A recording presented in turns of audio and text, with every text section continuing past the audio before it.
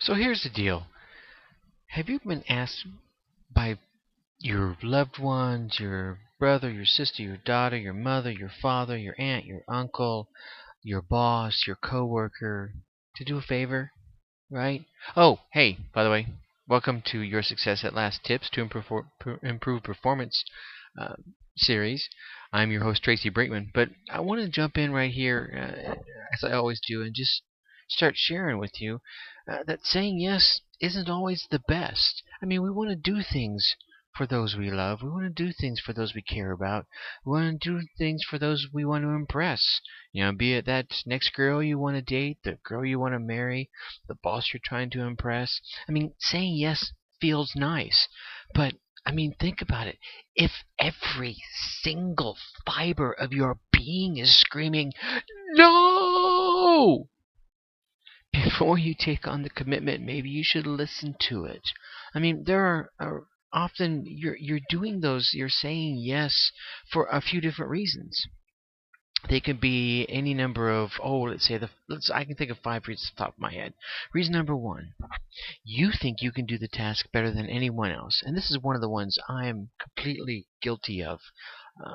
Because I think of a task and someone comes to you because maybe you're the subject matter expert and maybe you should do the task, right? Maybe you can do it better than anyone else.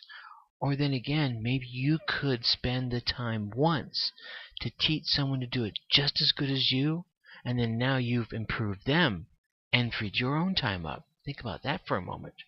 Another reason is you want to prove yourself. New to a job, you have some new friends, you have this new girl you're trying to impress, a new guy you're trying to impress, or it's just someone you care about. You want to prove how good you are. You want to prove how much you care about them. Be careful with that, okay? Another reason could be you don't want to look like you're weak or like you're a shirker. Maybe you had to take some time off work or you got sick. Now your boss or coworker comes and asks you a favor, and because you have that guilt going on, that maybe you don't want to look weak or you don't want to appear to be a shirker. So you say, hey, yeah, I can do that, no problem. Meanwhile, you're still trying to catch up from when you were out of the office. All right? So be careful with these things. Another one is you want to be the limelight. You enjoy the limelight. You crave the limelight. I wonder if I'm guilty of this one. I do enjoy the limelight. I like being the center of attention. Perhaps this is why I have a show like this, where I can be the center of attention, if nothing else, in my own head, between the two earphones that are on my head right now, between the earphones and the microphone in front of my face. To you, in my own mind, I'm in the limelight. But I enjoy this. So if you enjoy the limelight, remember, you can be in just as much limelight without being overstressed with too many yeses. I think another one of the last ones I want to share with is you think that whatever you're saying yes to just actually might be fun. Problem is, usually these fun things involve, I don't know, it's a 4-letter word called work, right? Otherwise, they would do it. They wouldn't ask you to do it, okay?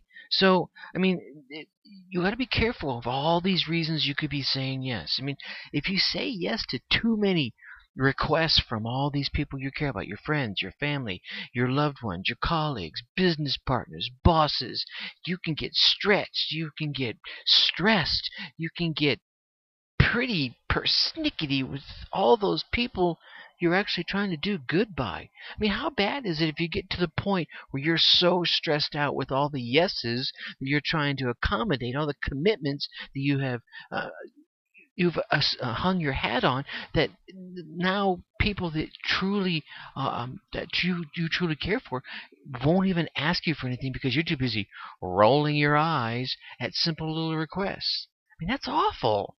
I mean, it just breaks my heart. I got into this jam, and I'm hoping that maybe sharing this with you can help you avoid the same thing. How bad is it when your daughter that you love will avoid asking you a very simple request of, "Hey, Dad, can you drive me here?" or "Hey, Dad, could you pick this up for me?"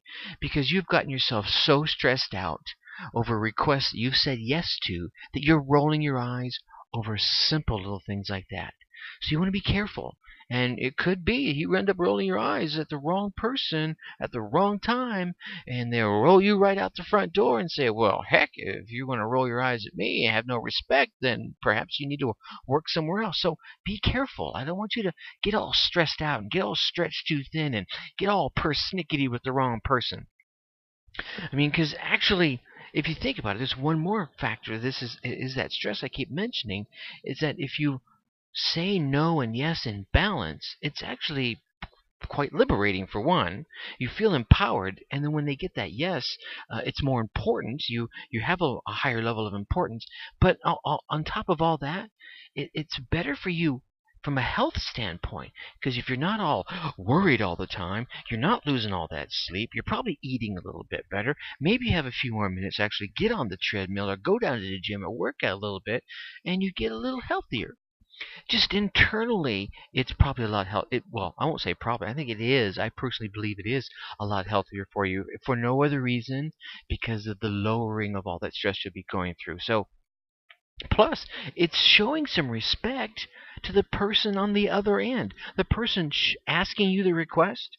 If you say no because you're unable to do that, then you're showing them the respect of not putting them off in the long run. Because if you just say yes because of any of the reasons I listed earlier, you want to prove yourself, you want that limelight, you don't want to seem like you're weak, but then you end up putting off the request almost to the point of possibly never ever doing it. Is that possible? Or making them wait a long time?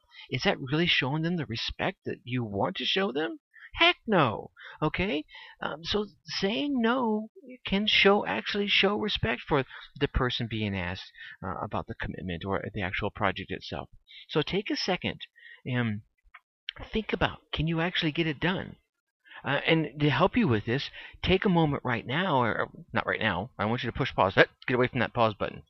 Take a moment at the end of the show, after you're finished listening to this, and think about all the things you know you should have said no to, right? There's probably a laundry list of them. I've got a list of those, probably way longer than my arm. I could fill up a couple of journals with the no's I should have done over my lifetime. And I'm not even talking about things I shouldn't have done. But at the moment the request was made, I probably should have said, "Oh, I can't get to that right now because, you know, and all valid reasons, but I didn't want to because of any number one of the reasons I gave you earlier. Perhaps I'm giving you those reasons from experience. Well, I don't know, maybe. But if you take a second and think about all the things you wish you had said no to, might you be better empowered, have a little bit of knowledge, and use that experience for the next time you really need to say no? Yeah, I think the answer is yes. I'll help you with the tough ones, okay? So think about all the ones you said that you should have said no to in the past, so you can help avoid getting overstressed and overstretched and persnickety with those loved ones with you later on.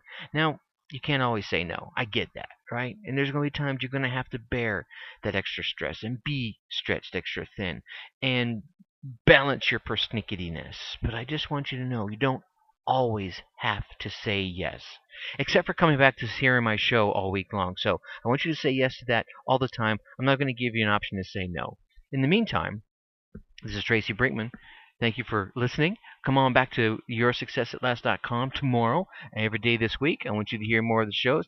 I'm not even going to give you any clues on what it's going to be about, but I can tell you it's going to be a little tidbit of motivation, a little tip of success. That's what I'm trying to give you in 10 or 15 minutes or less. And today it seems like I've done it in 9. Think successfully. Take action. Bye. Talk to you tomorrow.